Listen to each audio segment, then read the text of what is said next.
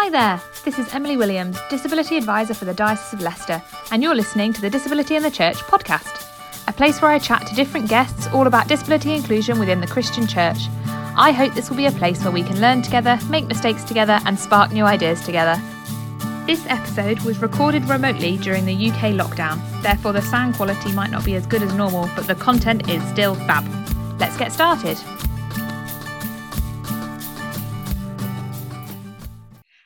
Welcome back to the podcast. Today I'm joined by Sam Dewick. Professionally, Sam has been an intervention and inclusion team member within primary schools, as well as an Assistant SENCO. Now, it feels really, really weird to be referring to Sam as Sam, because she happens to also be my mummy. So, podcast listeners, meet my mum. Hi, everybody. This is my first podcast. Very exciting and very daunting in equal measures. You feeling chilled, relaxed, calm? Yes. Tell us a little bit about yourself. What hobbies, favourite holidays? Favourite holidays have to be taking the caravan to the Dordogne. Oh, nice. Camping on the Dordogne and canoeing on the Dordogne. Obviously, we weren't caravanning on the Dordogne. That's funny, when people ask me what my favourite holiday is, I say canoeing at the Dordogne. It's almost as though we were there at the same time. Almost. Hobbies, crocheting, reading, Netflix in these strange times in February 2021. Puzzles, you've got pretty good at your puzzle game. I have got very good at jigsaw puzzles. Yes, I have completed 2 in the last 2 weeks. Okay, so before you got into, intervention, inclusion, special needs area, you were a primary school teacher, correct? Yes, that's right. I trained as a primary school teacher as a mature student. Oh. I trained between 2002 and 2005 at University College Northampton. Woo-hoo! So I then was a class teacher throughout the whole primary age range, from year 6 all the way to reception. I've taught in over a period of about 12 years. Wow, you're aging yourself now. That's okay. I am a granny. You are a granny. So what, presumably, I'm just trying to think back when you trained, there may not have been a whole lot of special needs stuff in the training, maybe, for teaching? No, I'd agree with that comment. Yes, there wasn't a lot. I would say that special needs and inclusion has definitely become more prominent more recently. Even though there was nothing in your training, though, and presumably in every class that you taught in, there will have been students with either identified or unidentified additional needs. You will have needed to tackle that regardless of being trained for it. Absolutely, yeah. From a chappie with hearing aids who needed me to wear a microphone around my neck.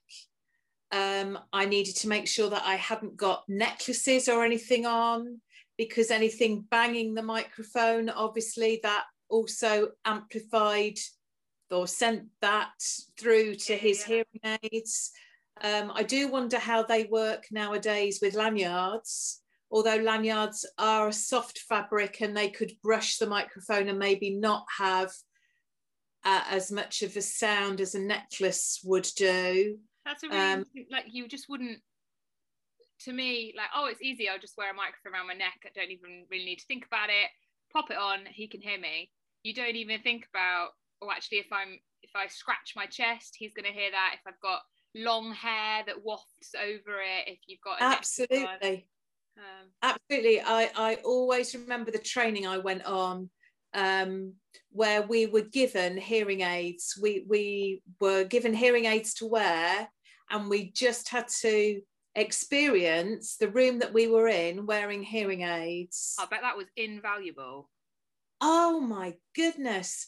The hot air heaters, the projector humming, a chair scraping on the floor, all of that sound is amplified. And that now must be quite helpful. I know that training was to do with like hearing loss, but actually that's all transferable to a child maybe with autism or that's really like sensory sensitive, because they're all things that I would probably, you and I generally in life would not notice that in a room. Like in my kitchen, I bet that would be quite stressful. You've got a fridge, you've got a dishwasher, you've got pipes, all of which are going to be making background noise that you and I just filter out. But because you've been able to experience that, transferable. Yeah, absolutely invaluable. And if anybody does need to wear a microphone around their neck, a top tip, remember to turn it off when you go to the toilet. Do you speak from experience there, Mum? I might speak from experience there. There was an occasion when I walked back into the classroom and I caught the chappie's eye across the room, and he gave me a look, and then I realised what had happened. Oh my days, that's fantastic. How old was this child? Year 6. Oh, okay, so you could laugh about it, a bit of banter. Absolutely, and we continue to have a bit of banter and a bit of a rapport when I see him in town, if I bump into him in town. Yeah, that's so funny. Yeah. I was just thinking with the microphone around the neck, Ben, my husband Ben, is about to be ordained, and so we're buying robes and cassocks, and there's various fancy words that I will get wrong, so I won't even attempt.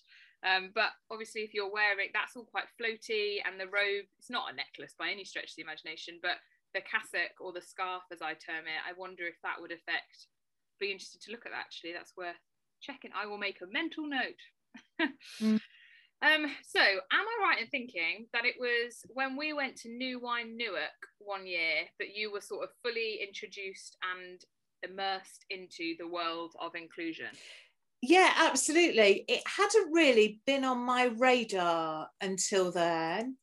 I'd obviously experienced children with various needs within a mainstream classroom, but actually looking back, that was quite sheltered. So although I'd had regular exposure to seeing folks out on the street or in town or at events, I hadn't really interacted with anybody who'd got additional needs. I guess there was like a segregation inclusion line, like you'd aware they were in the world, but you'd not really done the whole merging those worlds type thing. Yeah, absolutely. So at the time we were living in Hinckley, and we were members of St John's Church in Hinckley. We just had a new vicar arrived, new Kate Wharton from Vicar Factory, when Gary and Kate trained together as Vicar Factory, and Kate was heading up the Our Place venue at New Wine in Newark. And that venue is a safe place for children. It was just children then. It's now adults as well, with any sort of additional need. They could be in the Our Place venue and be accommodated there, or they could be supported out in the children's venues. So Gary and Claire roped in a couple of carloads of young people, and I put myself in there. I was a teacher, school summer holidays, nothing to do. Yeah, right. We went to Newark. You must remember that. We went to Newark to help set up the venue. That was the on year one occasion. You roped me in that year. They were low on team, and you roped me in that year. And that was the year I was first introduced to that world as well.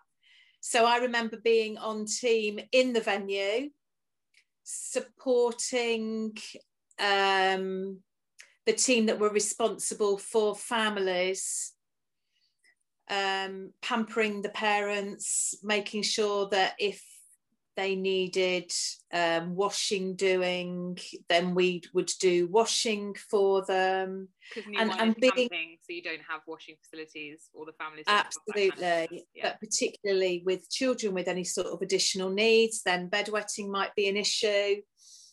And to just get alongside the kids that were in the venue and support them in the activities for a particular, whatever the theme was that year. So yeah, that was my first exposure really, and experience with children with additional needs. And obviously, so in the Our Place venue, they had, I guess, a weird kind of way, the luxury of running their complete own church Bible program, however they needed to do that. So they'd kind of had a sensory room, didn't they, and like a little marquee in there. They would do sensory stories, and everything would be around movement and engaging the senses, and would therefore be really accessible. Do you remember any like particular activities or things like that you thought, oh, I've never seen anything done like that before? Oh, I really liked the sensory. You called it a marquee. It was more of like a little gazebo, because we were in a cattle shed. Yeah. That was carpeted, and we did spend a day making it absolutely beautiful and accessible and a lovely place to be. But that's what it was, wasn't it? It was a cattle shed. Anyway, so the sensory room, if you like, within the gazebo was just amazing. And I can remember thinking, oh wow, there's some really simple things in here that we could do, just like fairy lights, like Swizzy strobe lights in batteries that you have when you go to the panto or Christmas fairs, those sorts of things. And that opened my eyes. The other thing that really, really stuck with me was adapting the Bible stories and making them as sensory as possible. From passing round things for people to touch and to feel, pre-COVID. If there was water in the story, you had a little water pistol and you sprinkled everybody with water, or you let them come and put their hands in a bowl of water. That was just, it was like a light bulb moment for me, really, that you can, I suppose, teach and learn in a non-language focused way. Absolutely. And actually, if with like so many things, if you use a strategy to support one group of people, actually often everybody then benefits from that particular strategy. Completely. I have no sort of additional needs or anything, I don't like labels, but as they go, I'm a typical adult, I suppose, which sounds wonderful. But I really struggle to listen to a sermon. Like, they're boring. I'm tired. I'm not like, they're just not interesting. They don't capture me. I have to use a lot of my brain power to stay engaged and listen to a sermon. However, when there are practical examples in a sermon, when there are get up and go to this station, when there are you've got this pack in front of you, when anything like that, really easy, simple ways to engage people in the sermon, or a video clip or anything like that, a little quiz question, I find it way easier to remain engaged. So that the impact of that must be even more so for individuals that do have needs. Absolutely. So then you did that week, had many light bulbs moments, as we've heard, and then when did you shift from being a classroom teacher to more of the intervention inclusion stuff in your professional life? Like, how did that journey happen? Okay, so I had a period of time off work with stress and depression, reduced my hours to part-time, and the school that you and Ed had been at were happy to have me on their supply books for as and when for the other days of the week that I wasn't contracted teaching. That became a 1 day a week supporting children who needed help, particularly with spelling and reading. And then that emerged into a 3 day a week. And that intervention work, that 3 days a week intervention work, I was very fortunate to be able to be in a room where I could have my own space, and children came to me in that room. That room also developed into becoming a bit of a safe space for children who needed just some time out of the classroom, just to re-regulate, to calm down, to do something a bit completely different that they're relying on for that period of the day to enable them to access what's being taught and to give them the best opportunities that they can have. It evolved naturally then. Oh, absolutely. It kind of came from almost spelling and reading intervention, and then there was that natural evolution into intervention, support, and things. Yeah, and then we've moved to Devon, and there was a job advertised as an Assistant SENCO. And I thought, ooh, that sounds interesting. That's a special educational needs coordinator, for those who aren't familiar with educational terms. So I applied for that job and got that job. I started in the first lockdown, and it was a maternity cover role. And it came to an end a few weeks ago in another lockdown.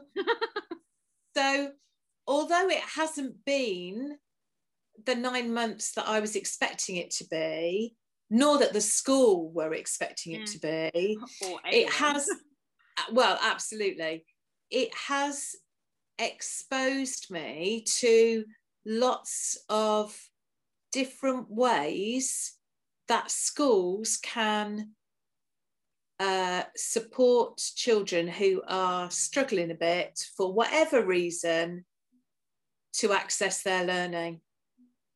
I mean, it's crystal clear that you are really passionate about this area, and that's really lovely to see. I mean, quite clearly, because you not only do this in your professional life, you then try and get involved in it in your church life as well. What I guess skills, techniques that you use at schools have you found transferable to church, whether that be you're helping on a Sunday or just chatting with a family, or what's like been like a transferable skill to your church life? Okay, I think that's given me confidence to actually approach families or individuals who have a visible additional need, and would give me more confidence in chatting with somebody who I would then find out about if they had an invisible additional need. Mm-hmm. And actually, they're just like you and me. Yeah. They just want friendship, to be listened to. So with regard to churches being able to support children with additional needs, I think there are lots of easy, quick strategies that could be used. Tell us more. Tell us more. This podcast and other resources are created voluntarily to help encourage churches to become more accessible to those with disabilities. Emily would love to give more to her role as disability advisor. One simple way to support her in this is to visit buymeacoffee.com/Emily Williams. Essentially, you donate the cost of a brew from your local coffee shop. You can even commit to it monthly. That's buymeacoffee.com/Emily Williams. Thank you for any support you can give. Tell us more. I do think children with additional needs and children without additional needs would benefit from having some sort of a visual timetable for the plan of what the session's going to look like, so that they know what's happening now, what's going to happen, what the order of events are. There is a computer program package, something you can access online, called Widget, who enable you to type a word in, and they then give you a black and white drawing, very similar to the Makaton signs, that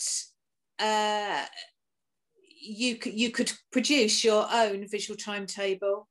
Yeah, and if you don't have access to Widget, you could just take actual pictures just on your mobile phone and print them off. And sometimes that can be more helpful dependent on the child's needs, because they can see the actual thing. Actual people as well, that are going to be involved in that morning. There might be some children who would benefit from having that in a little booklet, maybe on a Wednesday, if in preparation for a Sunday, if that's when your kids groups meet, so that they can be prepared. Sometimes just walking through that room door is not enough preparation. Maybe have it as they come through. If you meet together as a church family first, and then the kids go to another room for their more specific events, maybe as they arrive in the morning, you could give them a plan of what's going to happen for the whole morning, including what's happening as the whole church family meet before they then go out to their specific work. So I think a visual timetable could be really, really helpful. And actually, once you put the initial legwork of taking some pictures, printing, laminating, sticking Velcro on, that's actually it's quick. It's really easy. Once you've done the initial making, it's seconds of admin weekly, isn't it? Yeah, absolutely. It would be that first, that initial making. There might be some additional things that you need to add along the way. If you're going to do it in September, then you get to Christmas and you're thinking, I need some more appropriate visuals. But it doesn't even have to be Velcro, of course. You could just use a bit of blue tack or a bit of sellotape. It doesn't have to be as complicated as Velcro.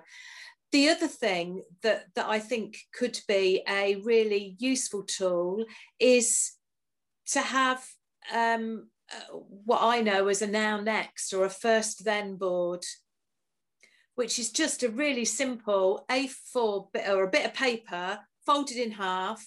The top of the left-hand column you have now, the top of the right-hand column you write next or then, whatever vocabulary they're used to. You need to talk to the parents or the child themselves. And again, you use your visual timetable there. We're doing this now. First, we're going to do this, and then we're going to do that. That breaks down the process into more manageable pieces, if necessary, for children who would find that beneficial. Yeah, helps a half an hour session not feel really daunting, doesn't it? It's like, actually, I'm doing this now and this next, and then you switch the next to the now and put the next thing in, and they're only ever processing two things. Which is a big deal for some of our children who are struggling a bit. So there's the visual timetables and the now and next. What else would you say? Anything else sprung to mind? That the children who might be struggling to engage, that it's okay for them to disengage for a while, to roll on a gym ball, to push against a wall, to have a bit of Play-Doh and do some finger dough exercise. It's okay to have a break and to do something completely different. In fact, it's only okay. That's probably really beneficial. Yeah, absolutely. Offer that. Do you need to have a space that has those resources? Shall we go spend a few minutes over there and come back to this later? Absolutely. Have a box or a basket of stuff that having spoken with the parents or the child themselves, is something that they would benefit from. Have that available. and at any time it's okay for them to go and get their basket and just get something out of it. And to make sure that you've got enough staff that if somebody needs to be with that child one-on-one for a period of time, then the rest of your session can still run if somebody's needed just to support that person for a little while. So we've been chatting about supporting the children.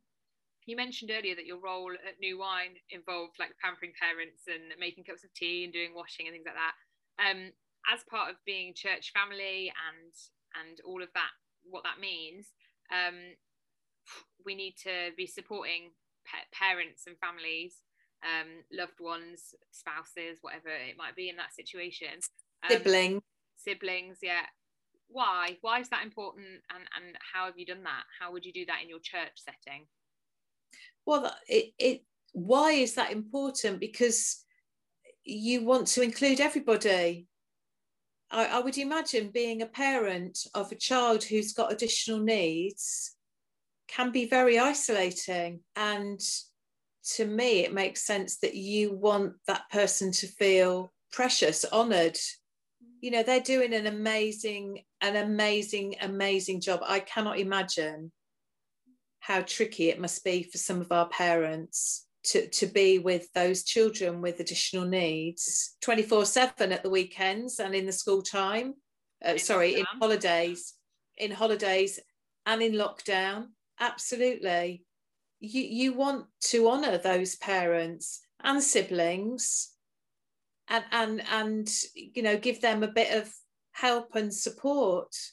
And kind of try and remove that us and them barrier. I've heard from parents, they kind of feel like they can feel like not like your regular parents and not part of that club. And actually that's not what church family is about. Like, you're all in the club. Everyone has something that makes them different. Everyone has something that, I don't know, is harder for them to carry or anything like that. And so it's about just being church family. Absolutely. So while we were at St John's Church in Hinckley, there was a group that recognised that it would be good for something for the whole family to do together.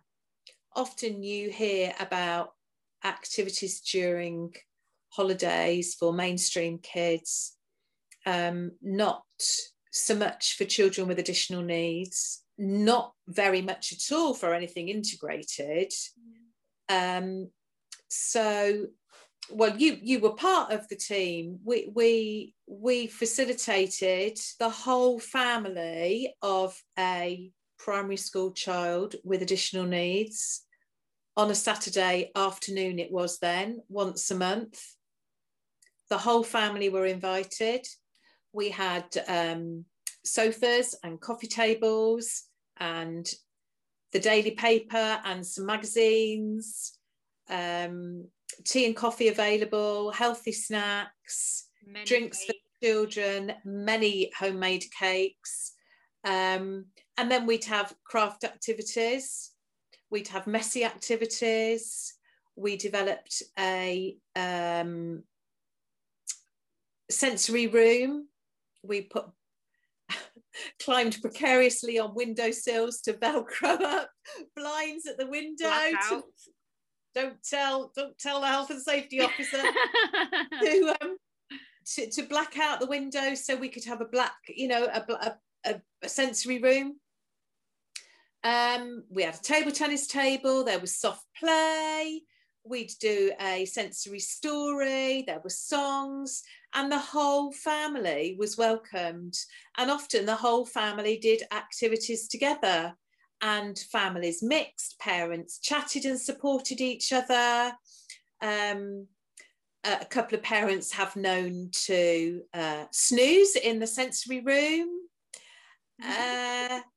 So we facilitated the whole family. Yeah, and you're right. Actually, a lot of the feedback we got from that was it's the only place that their siblings can play together, not at home. They said there was loads of groups that sibling 1 could go to, and actually a fair few that sibling 2 could go to, but there was nothing that they could do together. And, church, what a great opportunity, church to come together. Absolutely. So I would welcome an opportunity to develop that here, having relocated down here to Devon. The other thing that was good about that is that siblings of children with additional needs were able to get together and support each other as well, which I think is just as important as the parents supporting each other, because the siblings are in quite a unique situation. Yeah. That actually their other friends might not appreciate or understand. Yeah, and depending on the level of the need of their sibling, their home life might look quite different to their friend's home life, and that's totally okay. There's no right or wrong way for your home life to look, but I think we all appreciate the value of finding someone in the same boat as you, essentially. Yeah. Absolutely. Yeah. So that was running a whole separate group. I'm aware that some people listening might not have the facilities or the capacity to set up a whole group right now. How can we support parents just on a Sunday morning, or to access life groups, or just to be friends? Some of these parents have got, mounds of paperwork. They might have medical needs they're attending to, and they're probably working themselves and all of this. How can we just on a Sunday morning, or just at life group, or just in normal church, how can we support them and just try and make them being involved easier? I think you befriend them. You're friendly, and ask if there's anything that you can do to help. And I know your token, your trademark move, as maybe I would say, if you know that someone, I don't know, had a Thursday of back-to-back appointments, or was working all morning, then had to go to a hospital appointment and fill in a load of paperwork, at some point on the Thursday, magically dinner would have appeared on their doorstep. Love from Sam.